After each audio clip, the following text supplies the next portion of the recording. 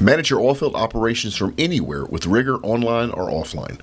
Whether it's scheduling and dispatching jobs, tracking employee hours, managing equipment rentals, or inspections and maintenance, you can create, review, approve, and upload all types of field tickets and agreements securely from any device.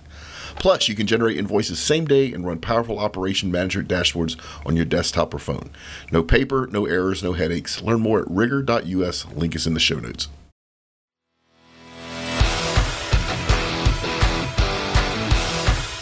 Welcome to the Oil and Gas Sales and Marketing Podcast, where every week your hosts Mark LaCour and Matt Bertram share proven strategies and real-world tactics to help you connect with customers and close more deals. Let's do this. All right, welcome back, everybody. If Matt and I sound a little bit different, it's because we're not in the global OGGN studios. We are actually in Rogo's Barbecue on Katy.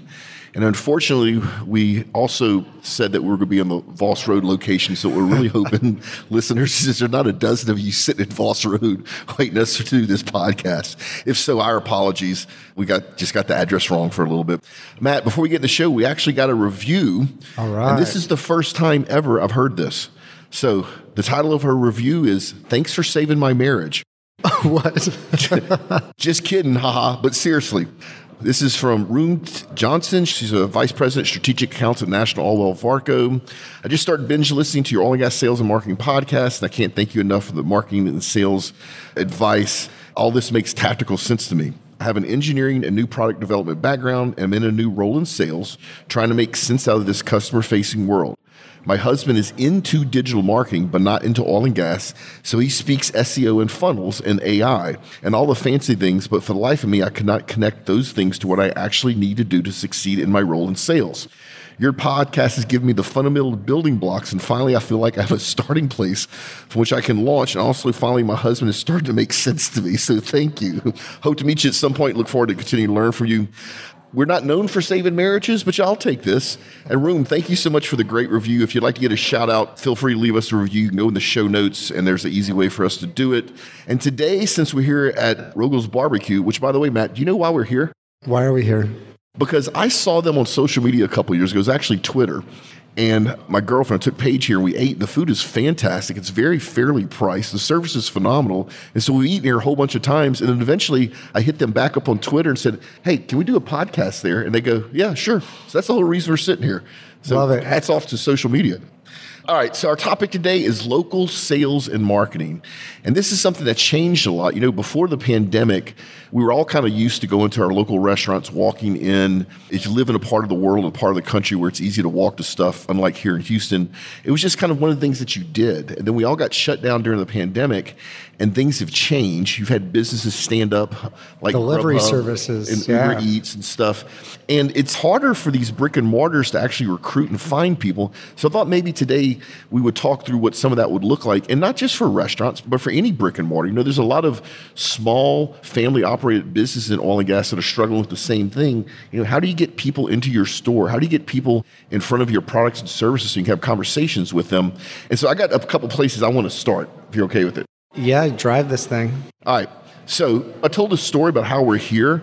If you think about what I told, the story really was that they were easy to reach. So I think my first tip from a sales point of view is always be easy to reach. There's a bunch of different social platforms out there. There's still people that like to pick up the phone and call. There's people that like to do research on you online before they reach out.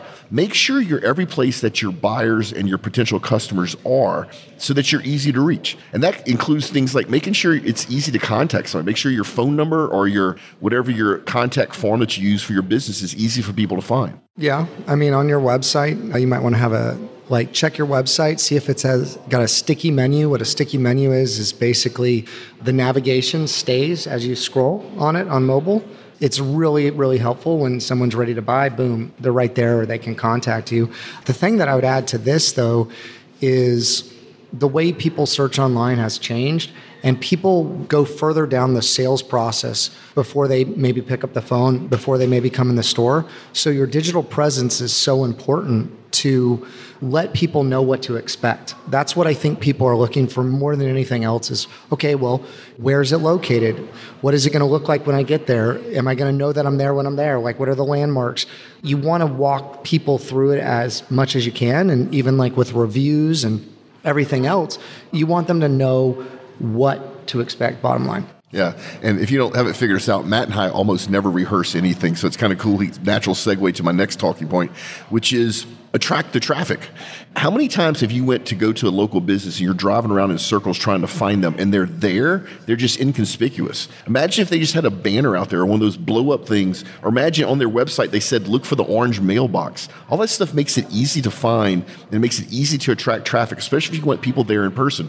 One of the things I like about this restaurant, it's literally on the corner. We have one of the biggest interstates in the world right across from us, and you can see this across 20 lanes of traffic. Right? It says barbecue, there's flags. Yeah, it's easy to find. So it's an easy way to attract that type of traffic.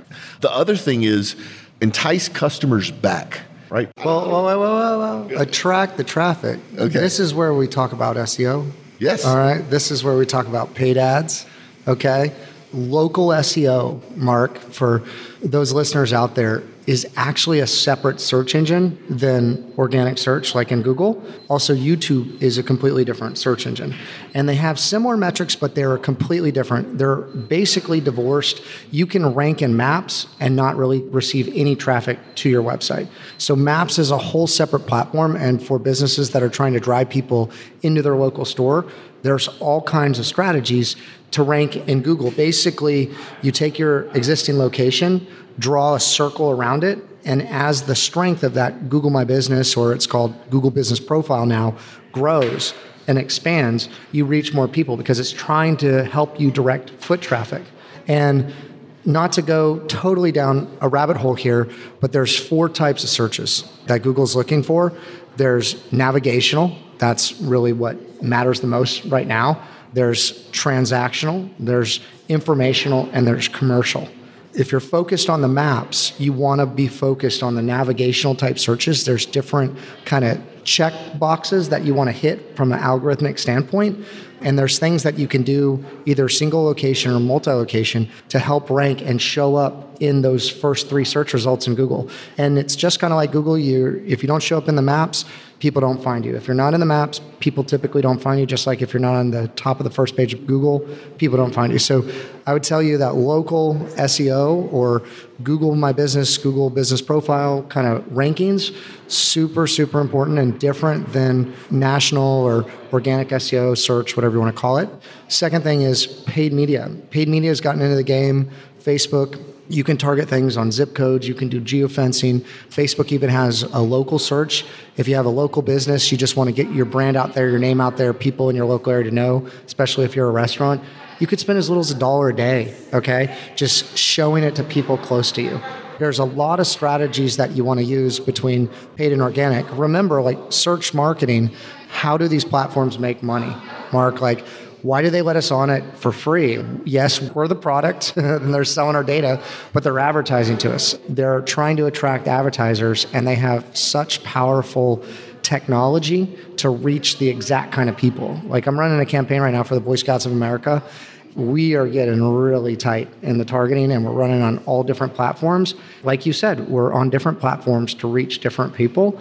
And so you want to build a combination of these strategies online in addition to in-person door knocking, sales related stuff. So I'm actually glad you brought that up, because we were going to get there eventually, but I'm glad we brought it up here. So Matt, not that long ago, I am pretty sure that local Google business was easier to rank for than organic rankings on the page itself. We went through this spell where we must have had 20 salesmen call me trying to drop in on the OGGN offices, not understanding that it was actually a UPS PO box for that exact reason. Okay, don't say that publicly. Hopefully no one heard you, because that violates Google rules. but keep going.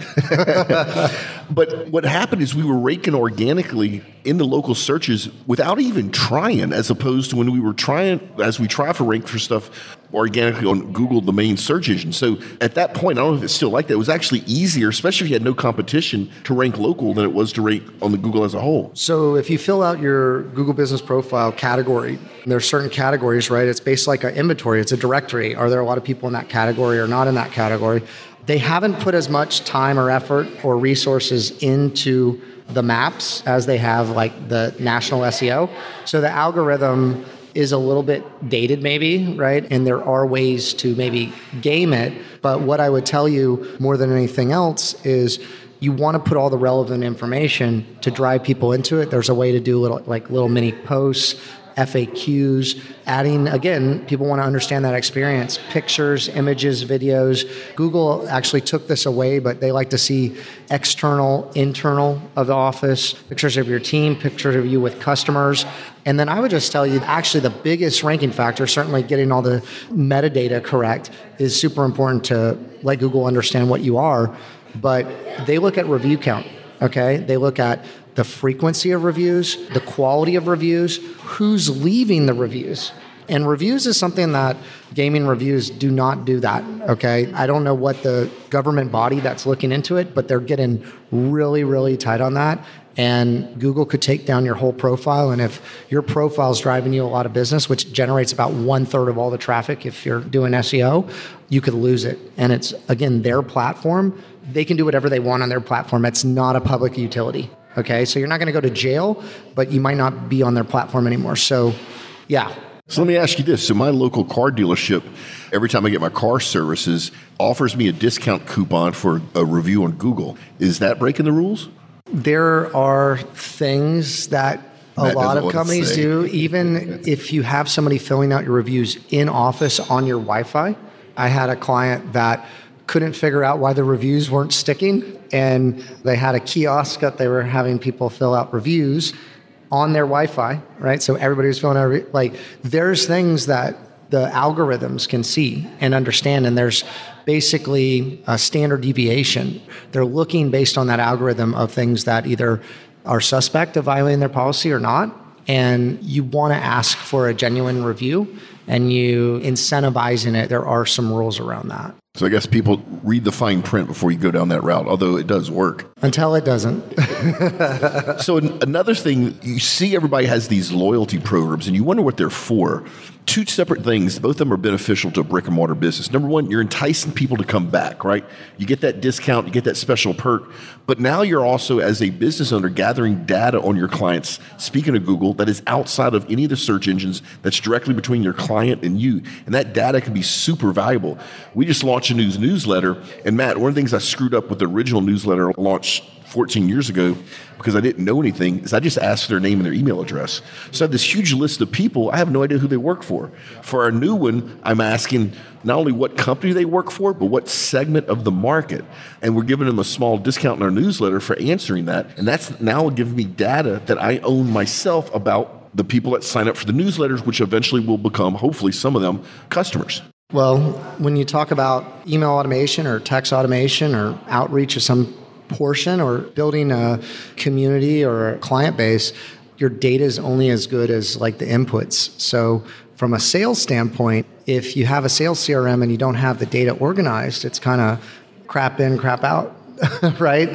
You want to get as much information as possible. Also asking for full name versus name, first name, last name. So if you're not doing anything fancy, like you might be at one point with the data, you actually want to ask for full name, not first name, last name, because the number of fields that you have, there's data, and I've seen it. Personally, it makes a difference. Like if you cut from 3 fields or 4 fields to 3 fields, actually even down to like 1 field, like if you're asking for one piece of information like email, it will increase your conversion rate by so much. It's incredible. I've personally seen it. We had a sponsor years ago that created a form field, Matt, with 13 fields in it. Oh my God. God. It had 0 literally zero. We took those 13 form fields and dropped it down to 4, and we went up to about 40% of the people actually would sign up just by deleting some of those form fields. So I had a client in the home building space or whatever, and they were a home builder, and I didn't really look at how many homes they were building, and I ranked them number 1 in Google for home remodeling all the way to Louisiana, like New Orleans and everything. And they were getting so many calls. He was calling me, screaming at me, like, turn it off, like, make it stop. Like, he had to hire people to handle all the phone calls. And we actually used form fills and maps to outline a way to vet people. So we were actually trying to turn them away because it wasn't in the geographic area where he's building. And with SEO, it's kind of like podcasting. It's hard to totally direct where it goes. Like, there's certainly things and signals you can create, and local SEO. This was before local SEO. Like, it's really important to consider some of this stuff, but getting good data and understanding what you're going to do with that data is absolutely critical.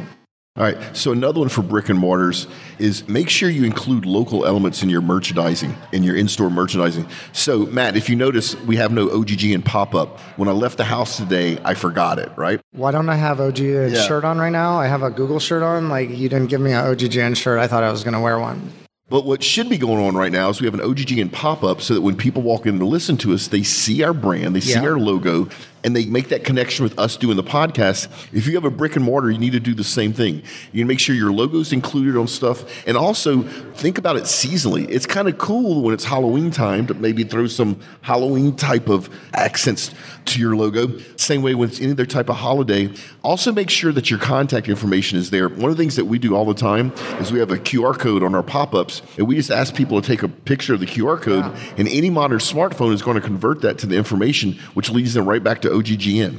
Going back to what you were saying before, a tracking code is so important, and that's why a lot of people offer some kind of deal or coupon. And if you're running like paid ads, you always want to have some type of deal to be able to track that. But one of the really interesting kind of psychological sales things from a data standpoint is if you offer something to somebody of value, okay, monetary value or otherwise, that maybe it will expire, or you wonder, like, in the mail why someone sends you like an actual credit card and then they're like, this is how much credit is on it if you turn on and use it.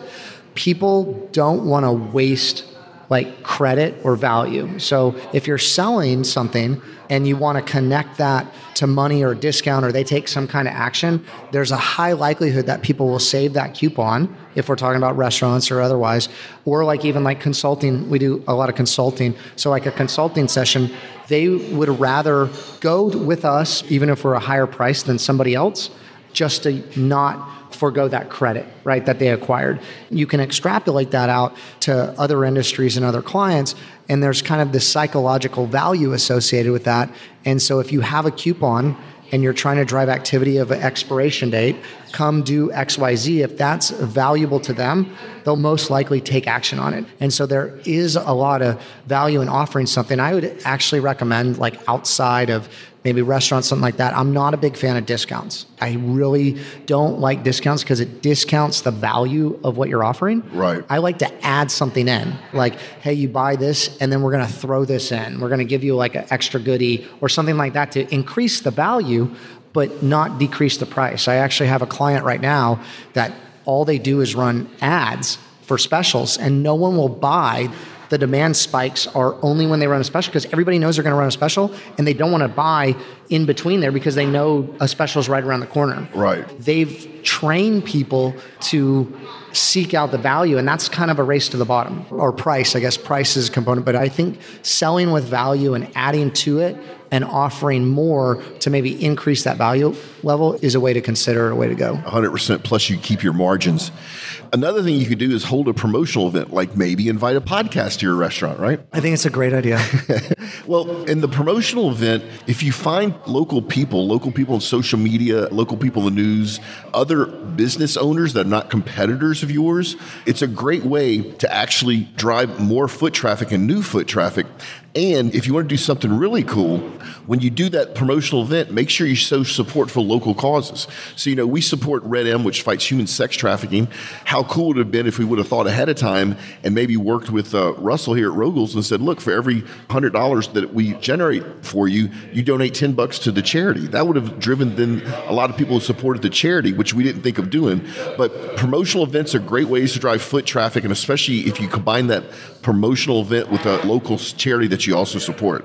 Well, I would even say you should take pictures of the event, of what you're doing like we just did, and post those on social media, and you can repurpose that for other things to extend the community reach of people that might not be able to make it. They could feel like they're participating or what's going on. Certainly, even broadcasting live is a way to go if you have good sound quality, but being all over social media is valuable. You beat me to the going live. We're going to get to that, darn it. But let's talk a little bit about being all over social media. So you've heard us say this before. Pick the platforms that your buyers are on. That's real important. You can't be everywhere. And even if you can be everywhere, you wouldn't want to be. But some of the things you could do on social that you may not think of is think about things like company milestones or anniversaries, human interest stories, events and promotions.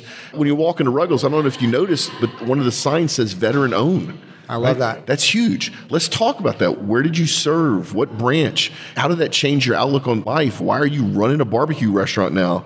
And then making sure that you talk about your business from a human element point of view always drives engagement. So don't just talk about products and services and how you can help solve business problems. Also talk about how you hire minorities, how you make sure that you give back, once again, like your local Boy Scout troops, right? Yeah. That sort of stuff. Those human interest stories are an enormous way to drive good engagement on social. Well, what I would tell you too is when I think social, I immediately think paid social. Okay. Right. A lot of times people shy away from YouTube and maybe TikTok and some of these other platforms. You should really look. They're now showing you what their audience demographic is, and they really let you segment really well. Facebook has increased it to like 200,000 have to be in that data set. So you can't really niche down and target so much, but people shy away from those platforms, I see, more than anything else, because they're like, I can't get on TikTok or whatever, or okay, maybe they're Chinese owned and that could be a reason. But like Snapchat, okay, let's talk about Snapchat. You don't have to actually make videos. You can run a static ad. This is like a pro tip on some of these platforms. So you can target those people and you come up in their feed and the image is basically a video of the image.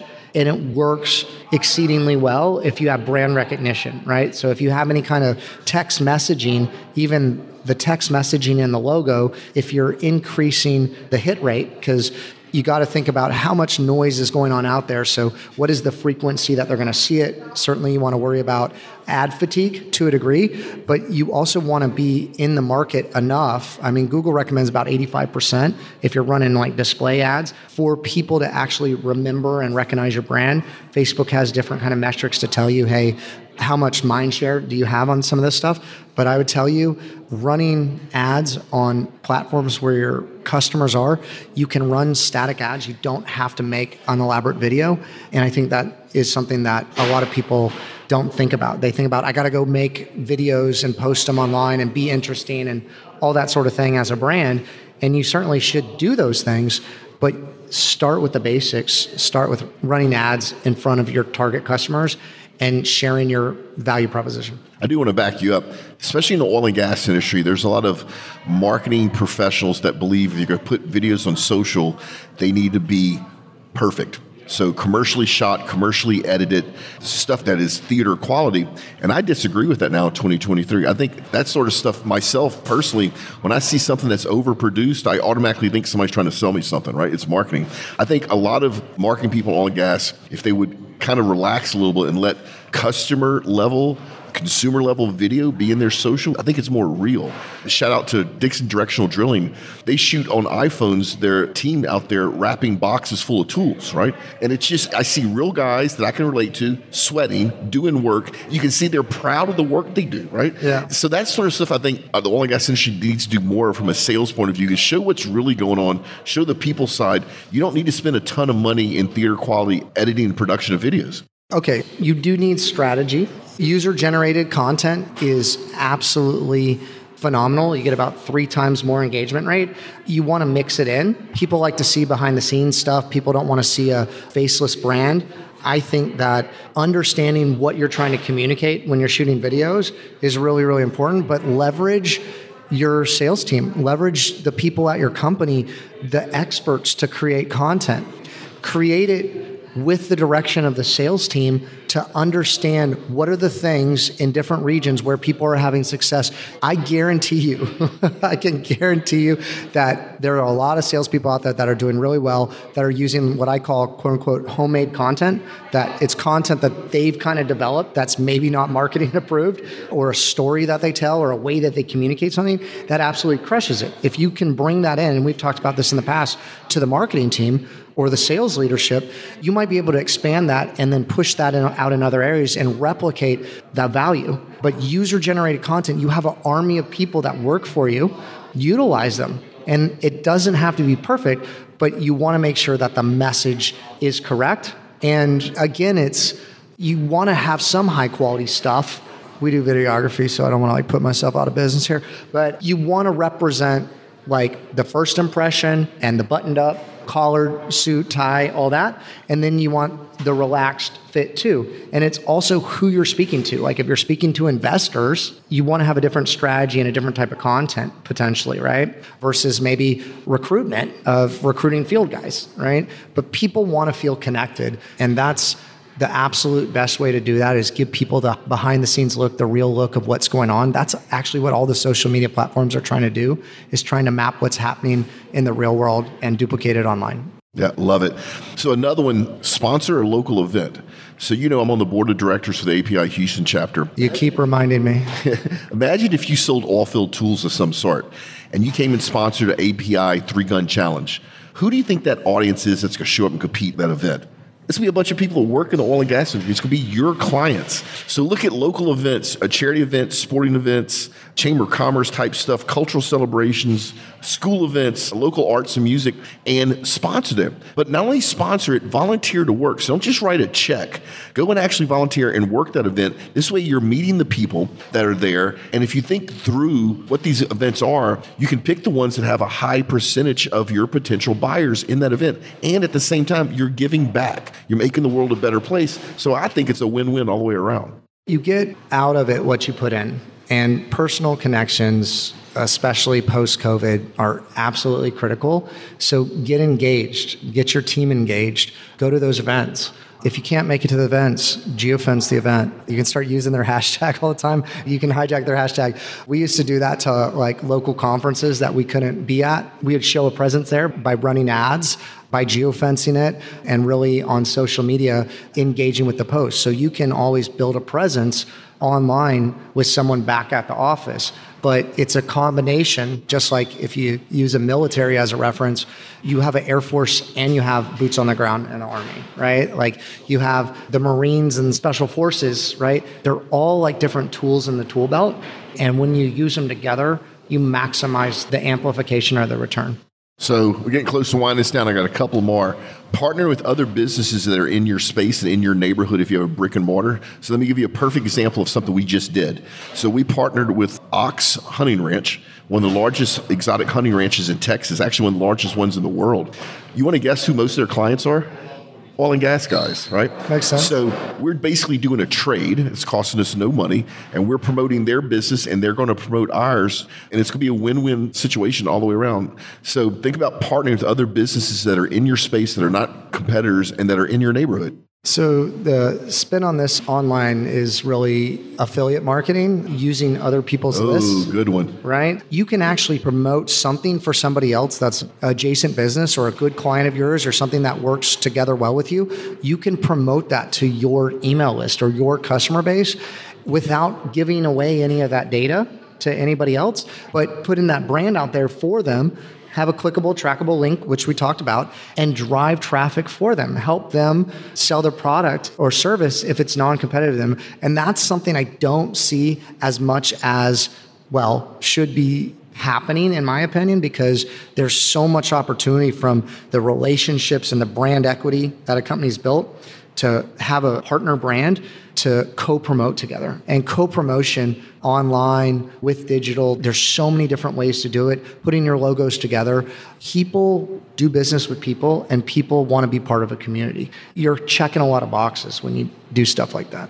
Yeah, here's my last one, except you mentioned it halfway through the show. Sorry. That's okay. Live stream. Live stream has become so easy. It used to be that you had to get approved by platforms like LinkedIn. Now they approve everybody. You can do it from your cell phone. Just make sure you have decent audio and decent lighting. It's quick. It's very in the moment. And it's a very effective way to show what your business is doing. How cool would it be if we'd be live streaming right now? People could be asking questions for you and I while we sit here eating some of the best barbecue I've ever had, right? Really, I should be doing that. I have See? no power on my phone. It'll die, but I have a couple events that we do that all the time. You actually do it from different angles, and you can live stream on Instagram and Facebook. And if you get approved, now LinkedIn's pretty standard. People really like it. I think that the peak of it has kind of died down a little bit, but you still get the notifications. You still get great content. You just want to make sure you have like good quality, so you're on the Wi-Fi or something like that. I would even say just a little bit even more kind of pro tip that outside of this, where I've seen everything move to from live broadcasting is actually like syndicated articles on like LinkedIn, for example. I think you're allowed to do like one newsletter. And when you set it up and you hit the like, all right, distribute or syndicate button, it'll go out to every one of your LinkedIn contacts. Pretty powerful to get them to sign up for your newsletter. Yeah, let me reinforce that. So we just launched a news Sunday update newsletter 3 weeks ago, and we also have it on LinkedIn. Matt, we went from 0 subscribers to 14,000 subscribers in 3 weeks. So that's the power of what Matt's talking about. It is amazing. And it goes straight to their email. It does not go to their LinkedIn messenger. It goes to their email they use to sign up with LinkedIn. So you're now reaching to them in their inbox directly. All over the place. It's amazing. There is so much technology at your fingertips. The game has changed, and you can compete against bigger brands. The moats are shrinking if you do it right with the right strategy in digital and start leveraging these tools. I mean, the iPhone or whatever smartphone has more technology on it than they went to the moon with, right? And you have it at your fingertips, and you have access to more information than you've ever had before, and you can be connected to more people than ever before. I would encourage you to, if you haven't, to start looking into it, to start investing, to start trying it out, and to see the power of it for yourself. Yeah, well, speaking of technology, I screwed up. So I did bring the wireless mic in case you had any questions. We're not recording? What? Oh my gosh. We got to do this again? In case I had any questions, but because I already pressed record, I can't now turn on the wireless mic. So if we have a question, I want you to walk up here and just speak it into the microphone. All right. Or you can shout it out loud and we can repeat it. All right. So one question I got, I know we talked about on a couple of topics with oil and gas and how to advertise somebody else's brand that you're doing. And I'm actually about to implement that because we're going to an NOV clay shoot at the end of the month to support veterans and everything. So to expand on that, like just kind of go there and network within those, like what would be the goals of that? You know, of course, to make contacts, but also to have those conversations and like expand how we could service other departments within like a bigger organization. Yeah, great question. And National Oilwell is a great example. National Oilwell over the last 100 years has grown by acquisition. So they keep buying businesses and they don't advertise it. So if you don't know the company very well, they just buy companies left and right. At the clay shoot, my suggestion to you would be a couple of things. First thing is get to meet as many people as you can, have zero intention of selling anything, have zero intention of educating anybody. You just want to make an introduction, collect their business cards, give your business cards, and now you have a place to start. Having those relationships over time will allow you to go wider inside of National Oilwell, which is really important. Every salesperson I know in this industry has had this happen, where you have a great connection in the company, you have a great relationship, you've been doing business for 5, 6, 10 years, and your contact leaves. He gets hired, he retires, all of a sudden, what was your biggest customer you lose, and that's really the salesperson's fault for not going wider while they had the chance. The other thing I would do is find out who the organizing committee is for National Oilwell for the clay shoot and meet all of those people. Then volunteer. How cool would it be instead of you being one of the vendors that's participating or is sponsoring, you become part of the team that organizes it, right? Long-term wise, from a sales point of view, that is going to be worth $1 gazillion to you. Be yourself, be transparent, but in the beginning, don't worry about selling anything. Don't worry about educating anybody in what you do. Just worry about making those initial connections. I would even piggyback on that and say, not just make that initial connection, but make genuine connections. So what the data says online and in person is people do business with people they know, like, and trust. Okay. And also there's a magic threshold of 7 hours. Okay. So the thing about conferences, and we talked about this in an old podcast episode, you want to not just connect everybody and spray and pray with business cards, right? You want to find the group of people that you think you could do business with. They have a genuine need, and you want to invest in those relationships and make those connections.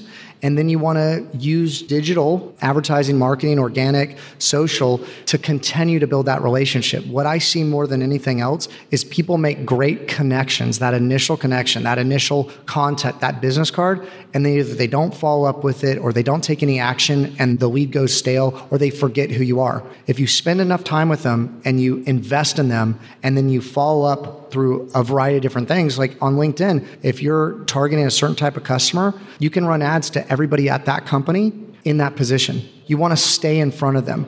And so you want to understand what your sales cycle is and you want to create those touch points.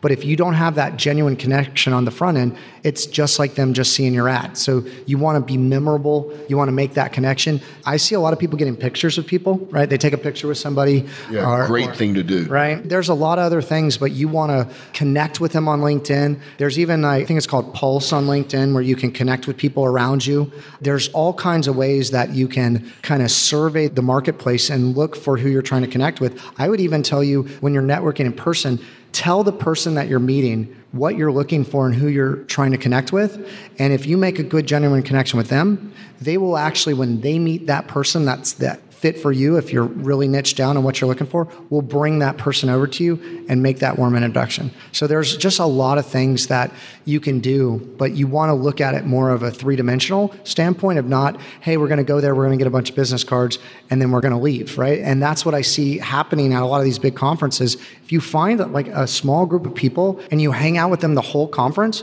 that's not a bad thing. That's probably going to produce a sale more than if you just connected with all these people. And all these people, literally, if you do your research, you can find it on lists online of who's going to be there potentially, even before you go, or who was there last year, or even who's speaking it. So you could leverage in person and digital by looking at, like, this is more conference stuff. I know you're talking about like a clay shoot.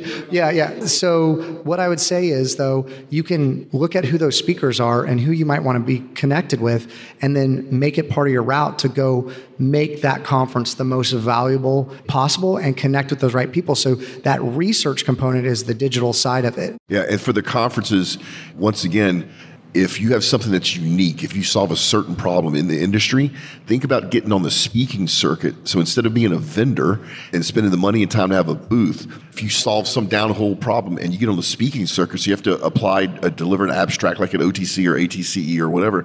Well, now you got a room full of people that show up because they have the problem that you solve. So it's like having a 1 to 500 sales meeting, right? So that's another strategy for the conference. Get on the speaking circuit first, be an exhibitor later. Yeah, well, if you're an exhibitor, you're kind of stuck at your booth, right? Yeah. I've actually found going to conferences to be able to network and walk around is much better. Certainly being a speaker, I would even say those private invite meetings is where I think all this stuff is done. So connecting with people ahead of time to understand where they're going to be or what they're going to do or what's happening. I just think people go to conferences so unprepared. They don't do the marketing going into them. And then they say, oh, this didn't work. But they work, and they have worked for many years for a reason. It's just maybe changed how you need to do that because you're not doing deals on the conference room floor like at NAPE anymore or whatever. So, and come look for us. We're at most of the conferences. A great way to reach we'll people. We'll have a booth set up, and you'll have people crowded around the booth. Happy to have you come. Thanks for showing up, by the way.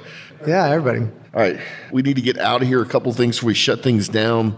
I mentioned the new newsletter, Sunday Update. So both that newsletter and the Oil and Gas Events newsletter, both the links in the show notes. Go sign up. We never spam you. We do not sell our list. All of Matt and our social links are also in the show notes.